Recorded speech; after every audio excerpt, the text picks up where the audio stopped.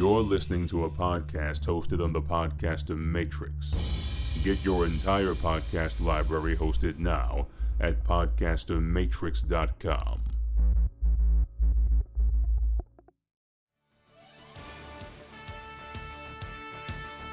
Are you troubled by pop culture references you don't understand? Just trying to figure out a good jumping on point in a long-running comic series keep you up at night? Have you or your friends or family seen a comic book-based movie, TV show, or cartoon and not known what was going on? If the answer is yes, then this is the podcast for you. My Big Fat Pull List. Our assembly of knowledgeable hosts are eager to help answer all your comic book-based pop culture questions. We're ready to geek out with you!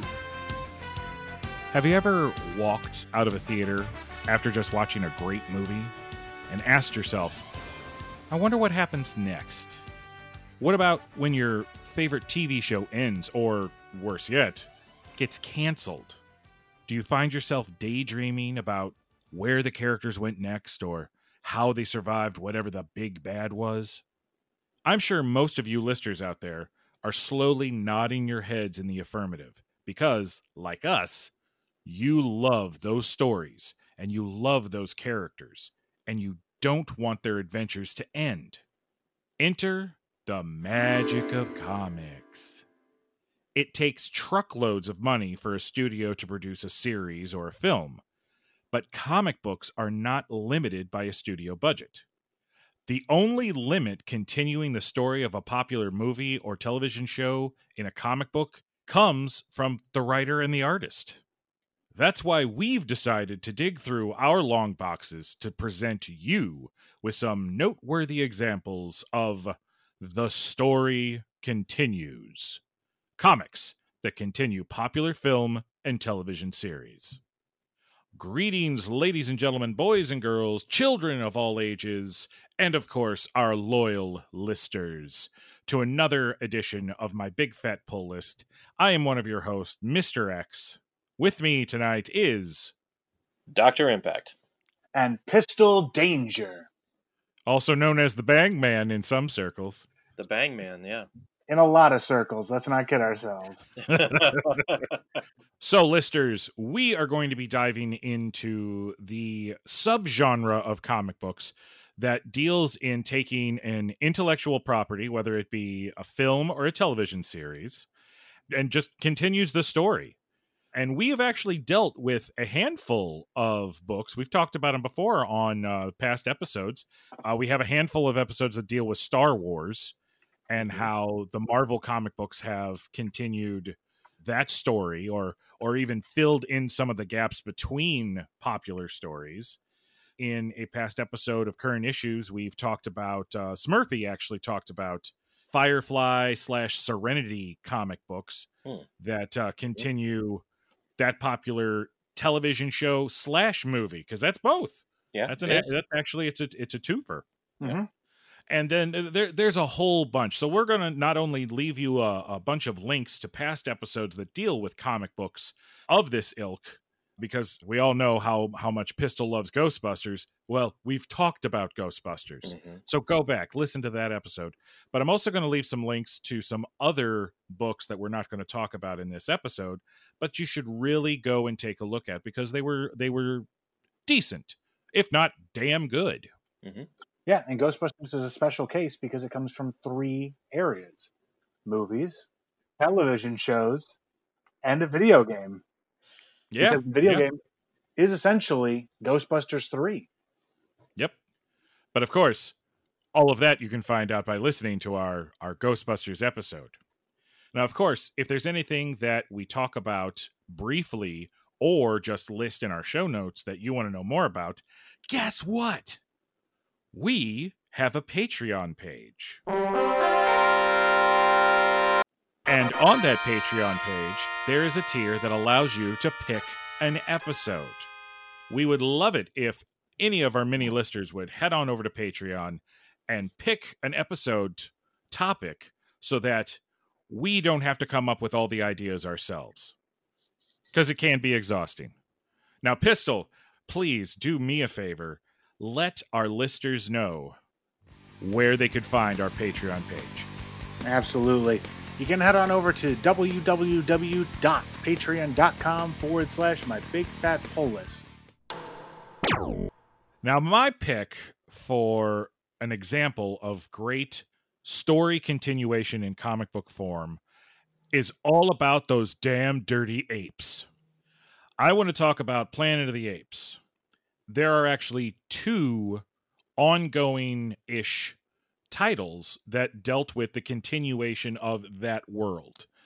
The first was in the early 90s from Adventure Comics, which was a subsidiary of Malibu Comics. And they had a black and white run that lasted, I think a good 24 issues for the monthly. And then there was a one-shot, an annual, and then there was a bunch of mini-series. And it was all done in black and white. And I remember this as being one of the first non-superhero comic books I started picking up at the comic headquarters in St. Louis. Oh, yeah. I bought all of my original issues at the comic headquarters. They were in the back issues. I was flipping through, don't know why, came across the first issue, and the cover of the first issue of this run was an ape, a gorilla, standing in front of a pile, a mound, if you will, of dead human bodies. That's a start. You're right. I'm like, oh, I gotta get this. And the story takes place, let's say 2 generations after the last film, Battle for the Planet of the Apes. Oh, okay. Yeah, so this is still movie continuity, and it's only because it revolves around the person who leads Ape City is called Alexander, and he is the grandson of Caesar. Things are not going so well for Alexander because there is strife in the streets. The gorillas are about to stage a coup, and the human populace has started going mute. And it's one of those things about the movie that was never explained. It was never explained why in the future humans were mute. One would just assume that they were in the wild for so long they just forgot how to speak. I don't know. Again, it was one of those mysteries that was never really dealt with. And in this comic book series, they don't really deal with it either. It's just one of those things that is happening and everybody's scared and nobody knows what to do about the situation. This series had a whole cast of very interesting characters. You've got apes that hate humans. You've got apes that like humans. You've got humans who hate apes. You've got humans that like apes. And it's this parallel of what does the future hold? You know, because at the end of Battle for the Planet of the Apes, we're to believe that things are going to be different. Because a lot of people don't remember in the movies, in those 5 films, history has changed. You know, you have the first 2 films where, you know, Taylor shows up. It's a madhouse! A madhouse! And, you know, you find out it's the future of Earth. And then in Beneath the Planet of the Apes, Earth gets blown up. And the beginning of Escape from the Planet of the Apes, we find out that 3 apes have traveled back in time inside Taylor's ship. And during this movie, which is one of the underrated ones, because again, there's only 2 apes. It's set in the past, so it's only 2 apes. But because of the great performance from Roddy McDowall and Kim Hunter, it's one of those delightful movies. And in that film, there's a scene where Cornelius and Zira are being interrogated about how the future came about. And they talk about how there was a great plague that fell upon the earth that killed the cats and the dogs. And because humans could not be without their pets, they started taking in primates as pets. And then they started realizing, hey, we can teach these primates to do odd jobs and chores. And then, hey, guess what? Now they're a slave race. And it took generations before the Great Uprising when an ape finally said no. So this is generations. It took generations for apes to finally speak. And then, of course, you know, Conquest for the Planet of the Apes happens, and you've got Caesar the child of Zira and Cornelius is now trapped in a world where apes are being used as slave labor. And at the end of that, they've conquested, hence the name. And all of a sudden, in the next film, all apes are talking. And they never really kind of explained that. But again, movies, you're just supposed to have fun. But at the end of Battle for the Planet of the Apes, Caesar is like, apes and humans have to work together, or we're just going to keep on making the same mistakes over and over again. Great message to end a film series on. Well, we pick up with the comic book, and it seems that's not going so well. And throughout the series, you've got your main characters who are trying to hold their world together while also revisiting locations from the previous films, like, the Forbidden Zone, which at this point in time is still not called the Forbidden Zone. It's known as the Forbidden City. Okay. And they expand upon the mutants too, because there wasn't just the cool mind-controlling mutants. There were also mutants, like deformed, hunched back, living in the darkness mutant creatures that if you came into their city, they would pull you down into the darkness and devour you. Sounds rough. Sounds real rough. Yeah, well, and also because it's in nice black and white, it also felt classic in a way. And again, it's one of the reasons why I bring this up is because while you're reading it, because I love those 8 movies. I am like gaga for those 8 movies. I know, me too. And this series made me feel like I was back in that world and seeing a part of it that I never got to see in film. Okay. So that's why I bring that particular series up. But of course, apes never die. And later on, in 2011, Boom Studios acquired the rights to Planet of the Apes. Now, there's going to be a lot of people going like, well, wait a minute, Mr. X. Dark Horse did a series of Planet of the Apes books. We're not going to talk about the Dark Horse series because the Dark Horse series is based off of the Tim Burton movie, and I loathe that movie. The which movie? The Tim Burton. Oh, I see what you're doing. I don't know what you're talking about. I don't know what that is. Right.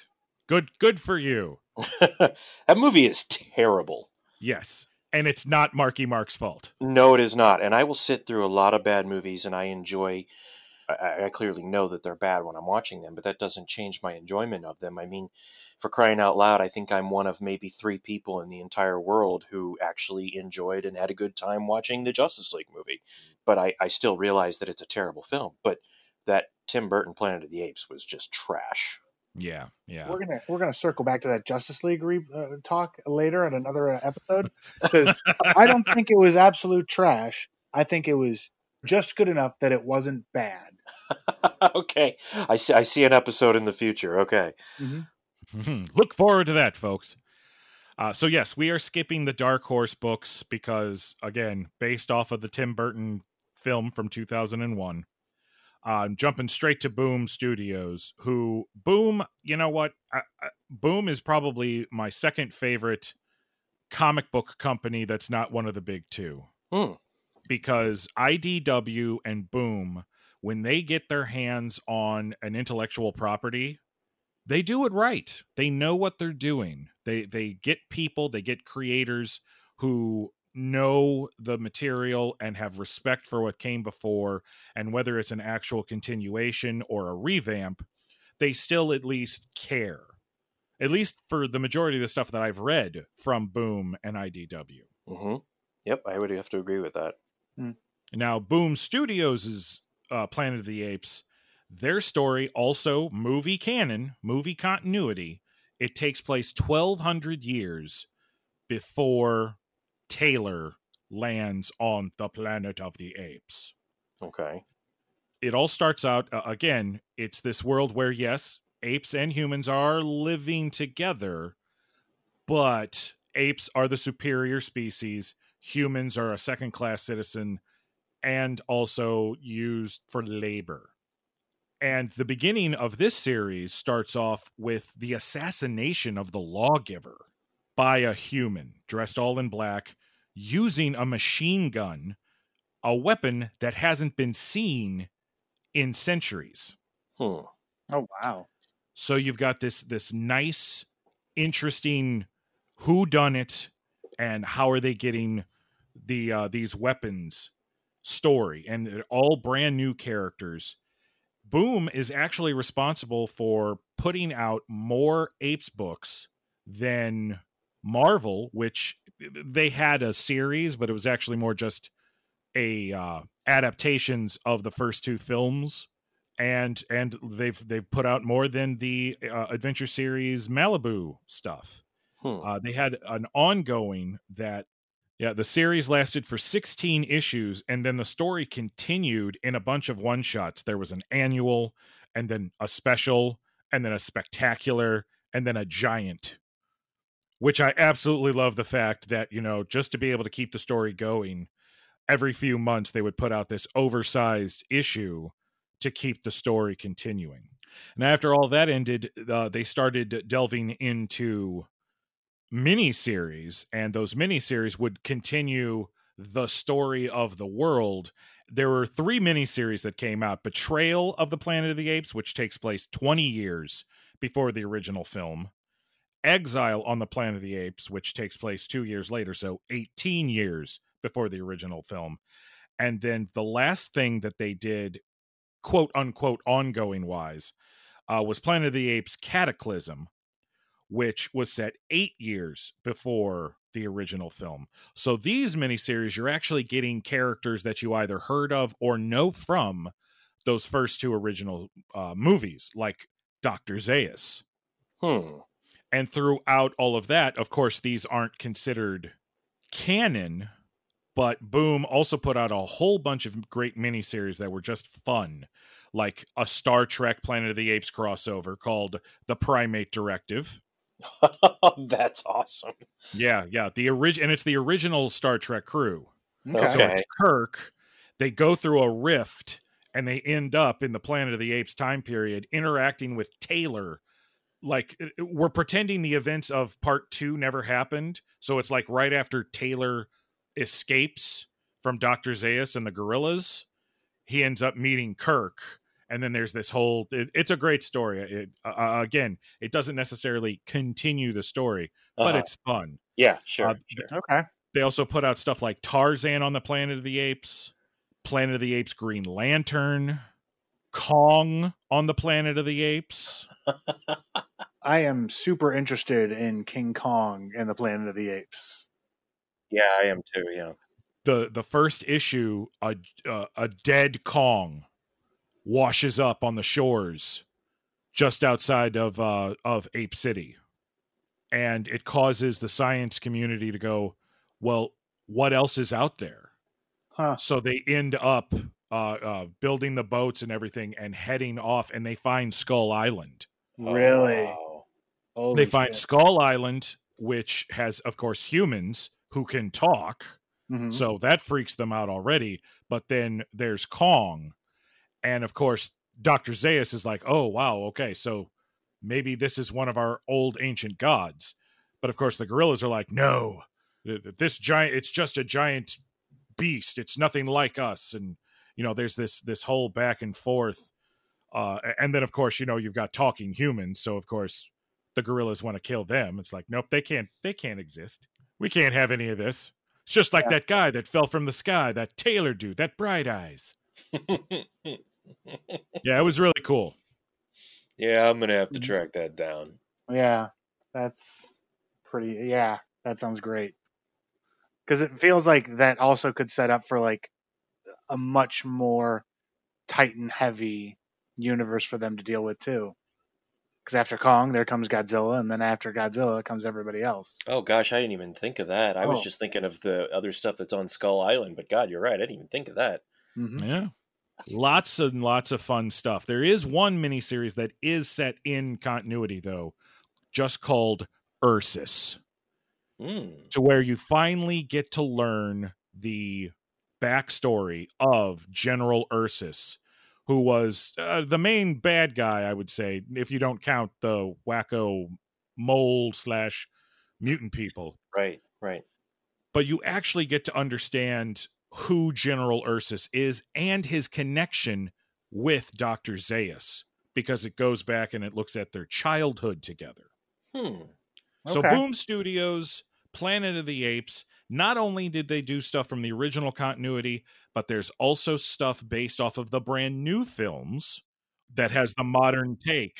Yeah, I was just going to ask, did they continue any of the new, who is it, Reeves, I think? Yeah. They not only did they do adaptations, but then there have been mini series that are kind of in between movies, basically prequels to certain movies. Sure. And I'm just waiting. I would love a continuation. I want a continuation of both universes because I appreciate both of them. Well, I'm sure they're waiting to determine what Disney is going to do now that they own the... Right. Now that they own the property. Yeah, now I know Disney has said that they have plans for another trilogy that would take place, I think it was something like 100 or 200 years after war. So we would make a much bigger jump. But I'm sure that as far as comics is concerned, they're just waiting to see what that ends up being. Yeah. Or who knows? Maybe they're working on... I mean, Disney Marvel has taken every other property that everybody else has once owned and taken it back with Predator and Star Wars and all that stuff and Conan. So maybe they'll take, maybe they're waiting for the license to be up and take it back and put it in Marvel. Who knows? Wow. Yeah, that would, I guess it's just a matter of time before Boom. Because I don't know how all that works. But you know what? That's not what this podcast is about. That's right. No. But if you want a podcast episode about how intellectual properties work and getting the rights to them, just let us know. Head on over to Patreon. 2 plugs in 1 episode. My God, we're madmen. That's right. This is what happens when Smurfy's not around. Well, that was my pick for examples of comics that continue popular film and television. I want to know, have you read any of the Planet of the Apes books? And if so, what did you think about it? Let us know. Head on over to our website at mybigfatpoollist.com and tell us all about your experience with those damn dirty apes. Well, gentlemen, for my pick, I picked one of my favorite cult classics. You might know it by its name, The Evil Dead, Army of Darkness. Or just Army of Darkness, Or in some cases, perhaps just Ash. Yeah. But it was one of my favorite movies, and it still is. I still will go back and watch it because it's just fun. I've enjoyed what I've seen of the follow-up show, Ash versus the Evil Dead. Mm-hmm. I still have to finish that show. I have season 3, and I have yet to actually watch it. But yeah, I agree. Those first 2 seasons are awesome. I'm halfway through season 2, and then I don't remember what happened, and I just kind of forgot about it. But yeah, this reminded me to go back and watch it. But in between the movies and that series, Ash's adventures weren't over. Actually, there's a couple of different series, and some of them are in continuity. All of them are technically in continuity, but some don't follow the other continuity, but they follow other continuity. It's a weird thing, and I recommend you finding what you like and then sticking to that. Because the first one is the one I picked up, which is Ashes to Ashes. Yeah. I got it a couple years afterwards at a market, and I got all 4 issues. And basically, it's what happens right after Army of Darkness. If I'm remembering right, the wizard comes to the future to be like, "It's not over, Ash. We need to go back and do that shit again." I think, and then they end up in ancient Egypt. Yes. And then the wizard is horribly murdered. And then that leads to the I can't remember if his murder, it's been a while since I've read this. His murder leads directly to the return of Nega Ash. Somehow those 2 are connected, I believe. And then Ash fights evil Ash one more time, because if it worked the first time, it's gonna work the second time. Mm-hmm. Right. And then they go back home, if I remember right. I mean, not the wizard, he's dead. and evil Ash is dead. So, Ash, I guess, just goes home. Yeah. Dynamite. God, I remember when those came out, and I was like, oh man, the art was great. The story was fun because it felt just like the Army of Darkness film. Mm-hmm. And then they continued it with another miniseries called Shop Till You Drop Dead. Mm-hmm. And I think I have 2 issues of this somewhere, and then I never saw it again. At the time for me, it was hard to pick up comics because I really was kind of on my way out, and I was just picking up what I wanted.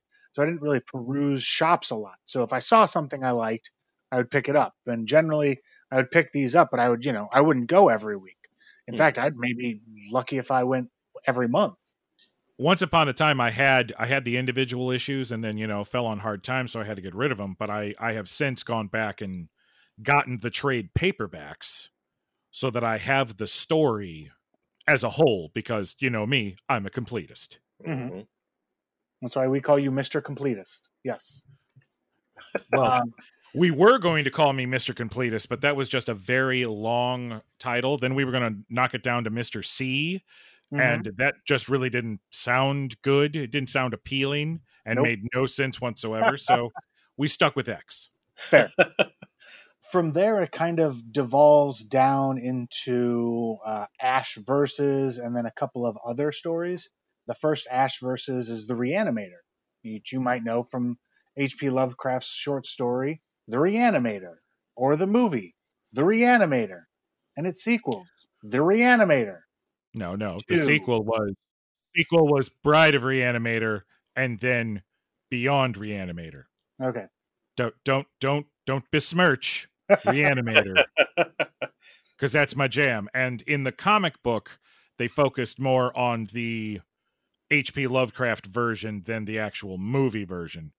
But yeah, that was an ongoing series. The two previous miniseries were so popular that Dynamite was like, well, let's just do this every month. And it just like you said, it started off as so for 4 issues, we're going to have Ash deal with Reanimator. So Deadites start to inhabit the bodies of Herbert West's experiments. Okay. Yeah, that makes sense. Makes no sense whatsoever, but it sure was fun. Mm-hmm. And then after that, he returns to the cabin. Mm-hmm. Then he goes up against the original classic monsters like Dracula, Frankenstein's monster. Mm-hmm. It was just a wacky series. So let me ask you this, and if you were building to revealing this answer anyway, then just tell me to shut up and wait, and I will. But there was at one point a time where I was starting to pick up, and I don't even remember now what it was, but I was starting to pick up some Evil Dead or Army Darkness comic at some point that they were putting out from Dynamite. And it seemed as if it was certainly playing off comics that had come before, so there was some stuff that I was missing. But then there was another series out at the time that was also from Dynamite that, from my standpoint as someone new coming into it at that point, it didn't seem like they connected. Does I suppose I should say, because it still continues, does all the Dynamite stuff actually still connect to each other? No. To itself? Okay. In theory, there's about, I want to say 4 or 5 series each that comes after Army of Darkness, but does not necessarily always align with the comic that came before it. But I would say, it's all Dynamite, right? Yes. Okay. Dark Horse has some stuff in here too. Okay. But yeah. Dark Horse had, and then there's another company, Goat something. I can't remember what they're called. They own the Evil Dead property, or more specifically, the Evil Dead 2 Dead by Dawn property. Okay. So that's where, because of all the rights issues that series already has. Yeah. Okay, got it. I'm with you now. And Dynamite owns Army of Darkness. Okay. So anytime some new creator would come on, it would just end up being their interpretation of what they thought was going to happen after the film. So sadly, even though there's a lot of books out there, there's now like an Ash multiverse because of all of these comic series and miniseries. A lot of the crossover stuff was with both film and television stuff. There were three. There were 3 frickin' crossovers with Xena, the warrior frickin' princess. Correct. Wow. And 2 of them, they were using the whole angle of the fact that there was a character that Bruce Campbell played, Autolycus. The King of Thieves. The King of Thieves. Yeah. They used that whole gimmick in those 2 first miniseries because, hey, you 2 look alike. Oh, God. And then the 3rd one was just weird. And that's all I can really say about it. It was weird. It was Xena traveling through time, meeting Ash at different points to get to a certain battle to where her and Gabrielle wouldn't die. It was really weird. Some real Doctor Who shit right there.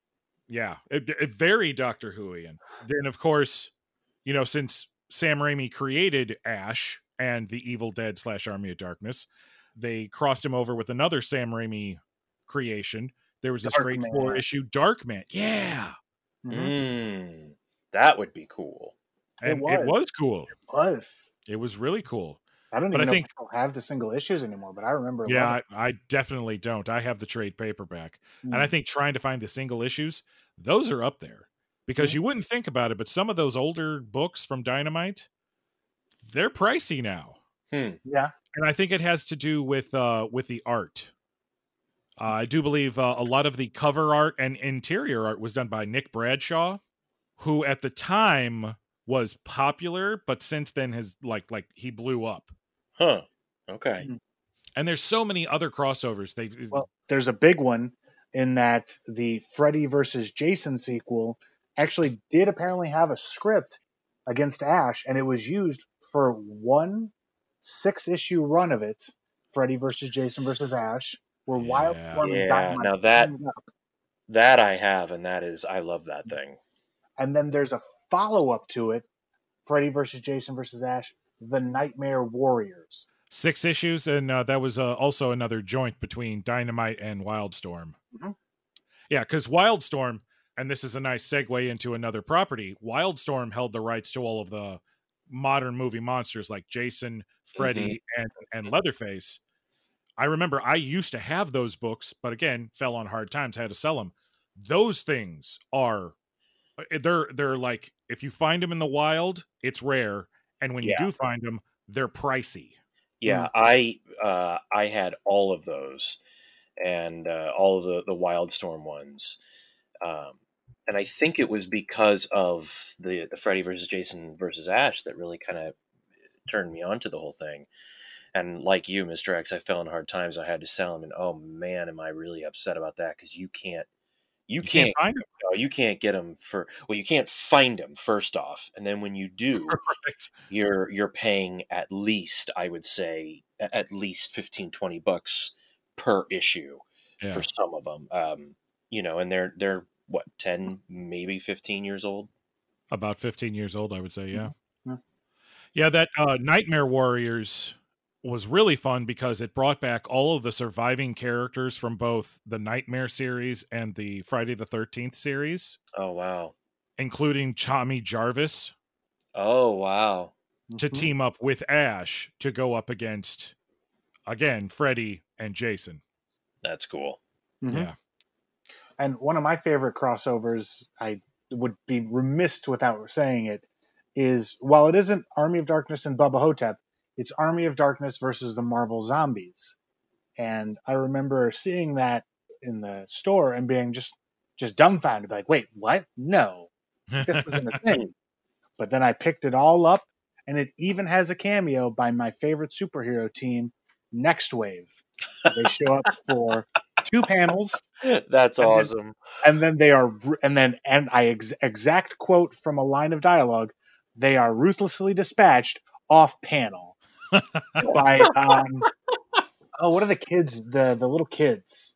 Power Pack. Yes, they are ruthlessly dispatched off panel by the Power Pack. Totally forgot about that. Oh yeah, I loved it. It was great. Yeah, because the Army of Darkness versus Marvel Zombies was actually like a a halfway point for the Ash series, for the Army of Darkness series, because the first ongoing ended at issue 13. Mm-hmm. The death of Ash. Right. And he's spirited away, and he's traveling through universes, and he ends up on the Marvel Zombies universe. And at the end of that miniseries, then he ends up in a world filled with the last page is him facing a bunch of Marvel characters, but they're all werewolves. Mm-hmm. And then that just, it's the end. But then the next ongoing starts, and you're led to believe that Ash was jumping from reality to reality to get back home. And since he's been gone, the Deadites have taken over the Earth. Hmm. So now, so the new series starts off, it's like a Mad Max post-apocalyptic thing. And Ash must find the book to recite the words to go back in time to stop all this from happening. And that's where we want to ask you, our lovely listeners, what did you read of Army of Darkness? What were some of your favorite memories of it? Did you even know it existed? Head on over to our Instagram, our Twitter, our Facebook, and our website. And of course, leave the comments. Klaatu, Barada, Nickelback? Well, gentlemen, there were a couple of things that I had thought about picking. There is still a lot of great stuff out there, and it would certainly probably fill even another full episode like this somewhere down the line. But Oh yeah. right. But for this specific episode, I decided to go with the new IDW Star Trek comics, particularly and specifically the Next Generation stuff. But I'm not necessarily leaving out the other properties. I'm specifically talking about the stuff that IDW has been putting out since Free Comic Book Day of 2017. IDW has had the license for Star Trek for a long time, and I think going back to 2005 or 6, somewhere around there, I think. Specifically, this is the stuff that IDW has been doing since 2017, because it has really felt like this stuff is almost like a new continuation. And I never read the previous IDW stuff, so I have no idea if it connects to that stuff or not. But these started with the Free Comic Book Day one-shot, Star Trek The Next Generation, Mirror Broken. And it is exactly what you would be assuming it is. It is a quick little tease and a look at the Next Generation version of the Mirror Universe, which then spawned into a 6-issue miniseries of the same title. You don't get any of the characters that we know from any of the shows or any of the movies. This is only the Picard of the Mirror Universe, and so on. And this whole first 6-issue miniseries is just their story and how they end up on the Enterprise.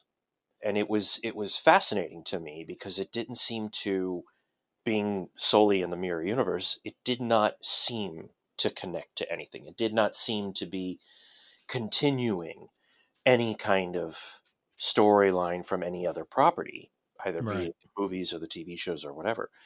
So it was kind of neat. It was just 6 issues set in this alternate Mirror Universe, and it was kind of fun to see that Picard was on the Stargazer still, and he gets a visit from Grand Inquisitor Deanna Troi, who explains to him that and I forget what the name of they're not called the Federation.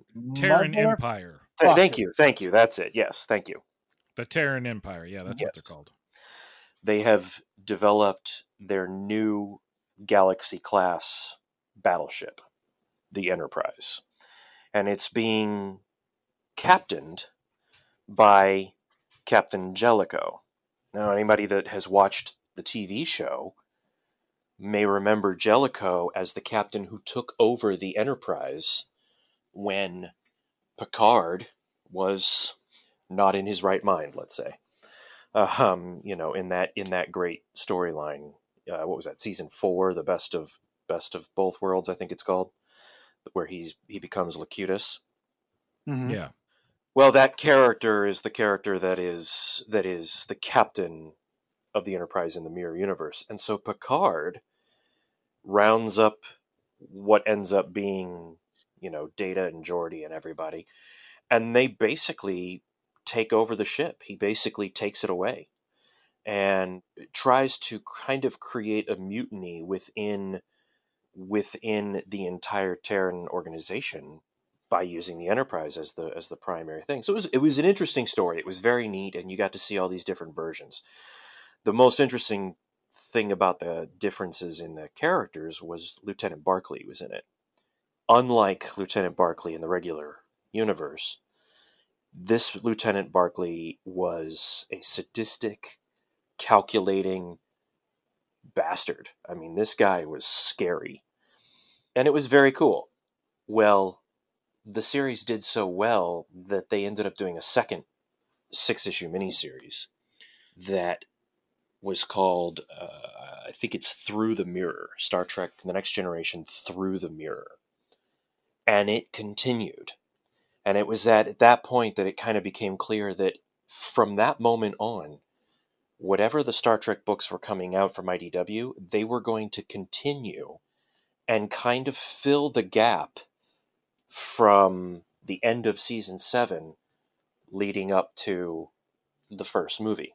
And in Through the Mirror, the mirror alternate versions of everyone and the Enterprise itself, basically they come through, and you have our Next Generation crew on the Enterprise D fighting the Mirror Next Gen crew. And it was awesome. And it was so much fun to see these two different versions face off against one another.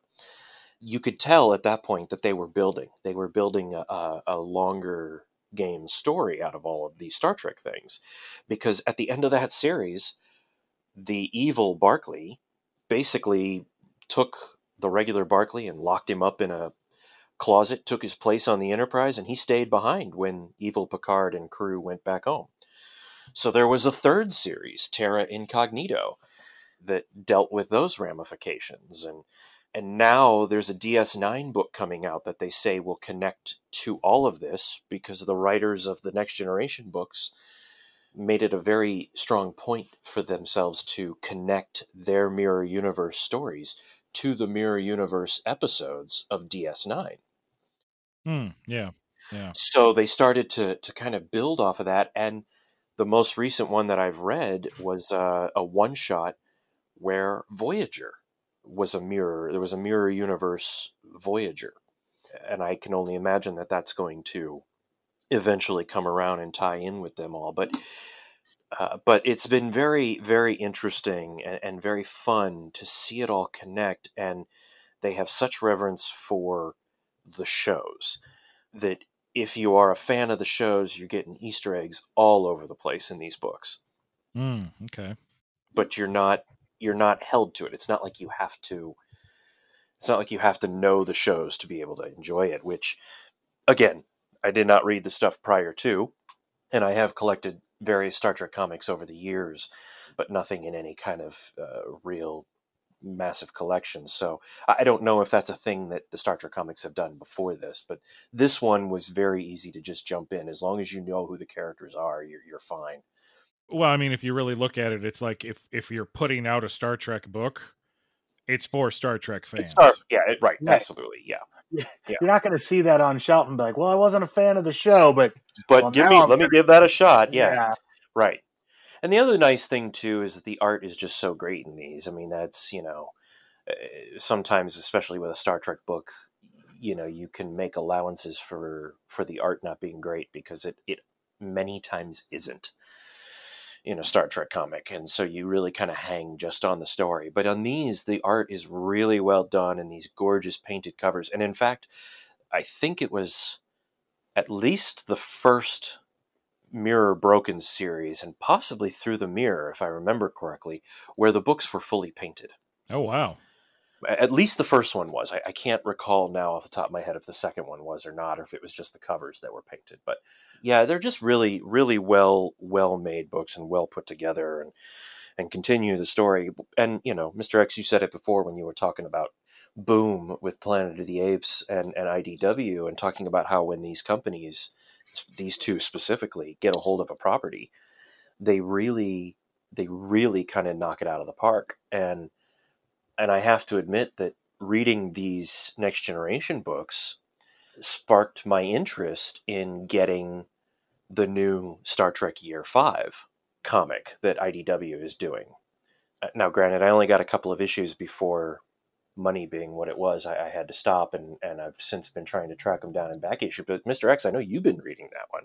I have. I've been picking it up from the beginning. IDW, I love the company. If Marvel didn't exist, IDW would be my top pick for comic book company out there. Star Trek Year 5, not only do they respect the continuity of the old show, because that's my thing. I wasn't a huge fan of the old television series. Right. I enjoyed the movies starring the original crew. But picking this up, I was like, oh, well, we're going to finally see the end of that 5-year mission. Well, I was curious, and I started picking it up, and all I can do is hear those voices in my head while I read this. You and I were talking about that when we first started getting it. We were both saying that, it's almost like you can hear DeForest Kelley delivering the dialogue that is written for Bones in these comics. And I have to tell you, man, the Next Generation stuff they've been doing, exact same thing. Well, it seems like most of their Star Trek stuff has been very popular with fans, because even going further back than Mirror Broken, they did a one-shot that set up the Abrams movie. Yeah, that's right. Yes, and I do have that. That was very fun, and I think it was, what was it, Countdown or something like that? But it's basically the origin of Nero. Right. And what was going on in the universe before Spock and Nero went through time. Right. So it keeps it in continuity. It's like 7 years after Star Trek Nemesis, and it's focusing on Picard, of course. Not only that, but then, IDW put out a Picard prequel comic. Oh, that's right. Yes, I'm glad you reminded me of that. I got those. Those were fun. To set up the television series. And on top of that, there was an ongoing comic for the Kelvin universe, the Kelvin timeline stuff. Yes, and I really enjoy the Kelvin series of movies. That's not my personal choice for Star Trek. I was raised on the Next Gen, so when I think of Star Trek, that's what I think of. But I do enjoy the Kelvin movies quite a bit. And after having read all of these new Star Trek comics that I have been, it really does make me want to go back and read I think there are 2 Kelvin ongoing series. I think the first one made it about 50 issues, and I think the second one maybe about 30 or 40 issues. And I think it was they were in between the movies.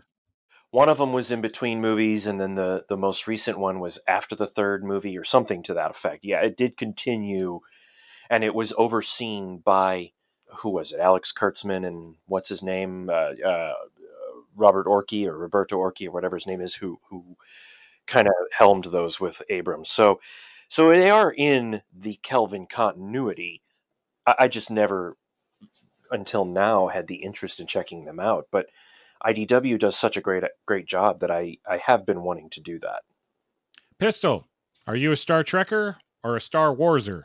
I'm both. Like Mr. Doctor said, I grew up with the Next Gen, and I honestly never even knew there was a comic afterwards until, a couple years ago, I'd say. But, I liked Star Trek, the Next Gen. I liked Deep Space Nine, and then I just kind of let it go. I was like, you know what?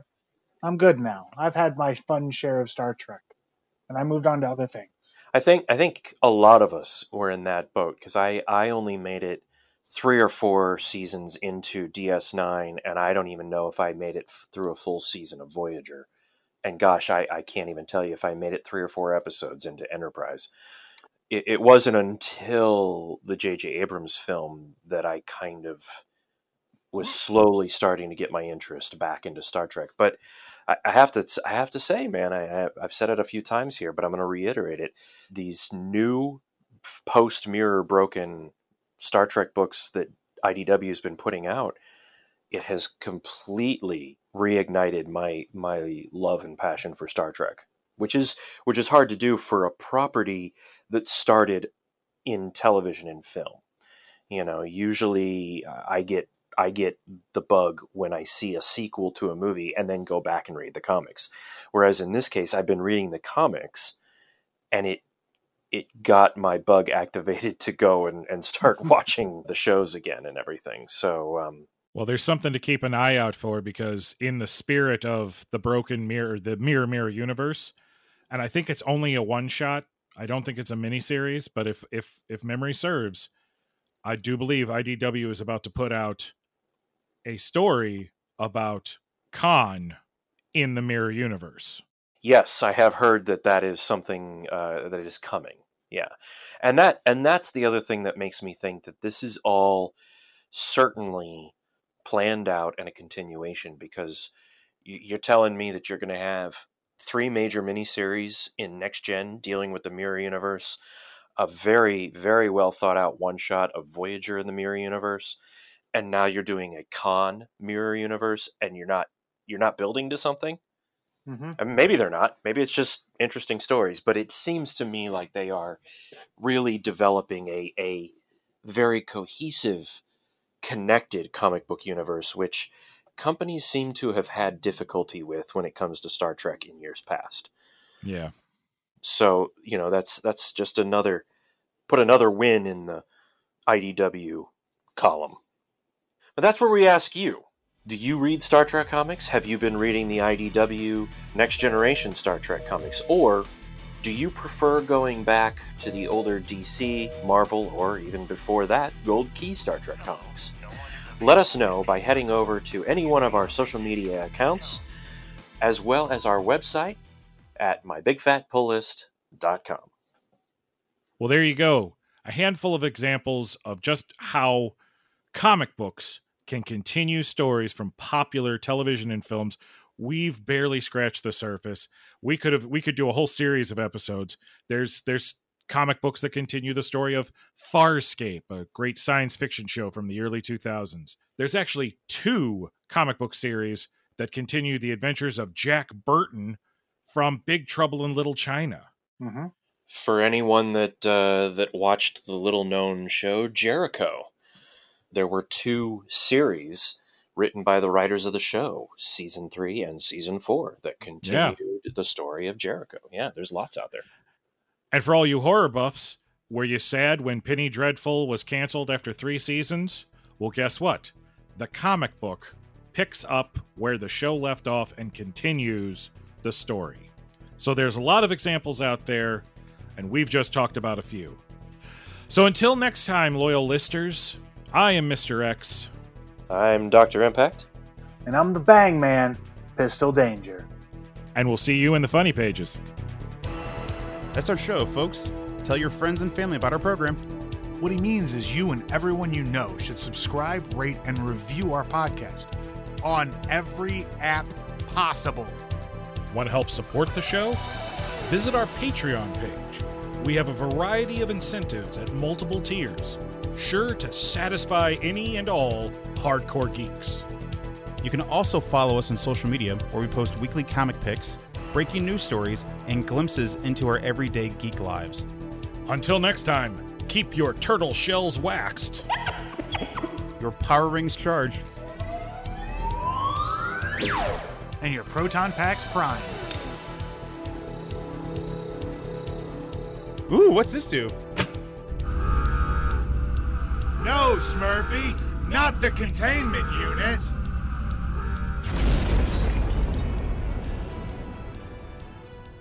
Deals in taking an intellectual property, whether it be a film or a movie, which is the same thing. I wasn't going to say anything because I did that thing where, you look up into your brain because you're like, wait a minute. I was like, let's just keep going. Let's let it go. Right. That was awesome. It's been a long day. I've been sitting in front of the computer filling out applications left and right. I don't even know what I'm saying anymore. My life has gotten away from me. Yeah. I'd like to talk to the manager. Okay, Karen. My big fat Karen. Oh. It's a whole nother That's a story now. podcast. Yeah. You need like a pair of shorts that have the circle and a circle and a circle overlapping your junk. I think that'd be a great merchandise. I mean, let's get at it then. If only we had an artist on staff. I don't know if I want to draw Pistol's junk. Well, you don't have to draw Pistol's junk. Yeah. I'm saying it's a I'm not pair of Dr. trunks Manhattan. that has it on. It's like a decorative cod piece. Yeah. Anybody who's just joining us on this episode is probably thinking, what in the world is this show about? Yeah, this will probably end up at the end. This is probably the outtake. Are you telling me my junk is not pertinent to a main episode? That's what I'm telling you. Your junk is an outtake. No, I've heard worse.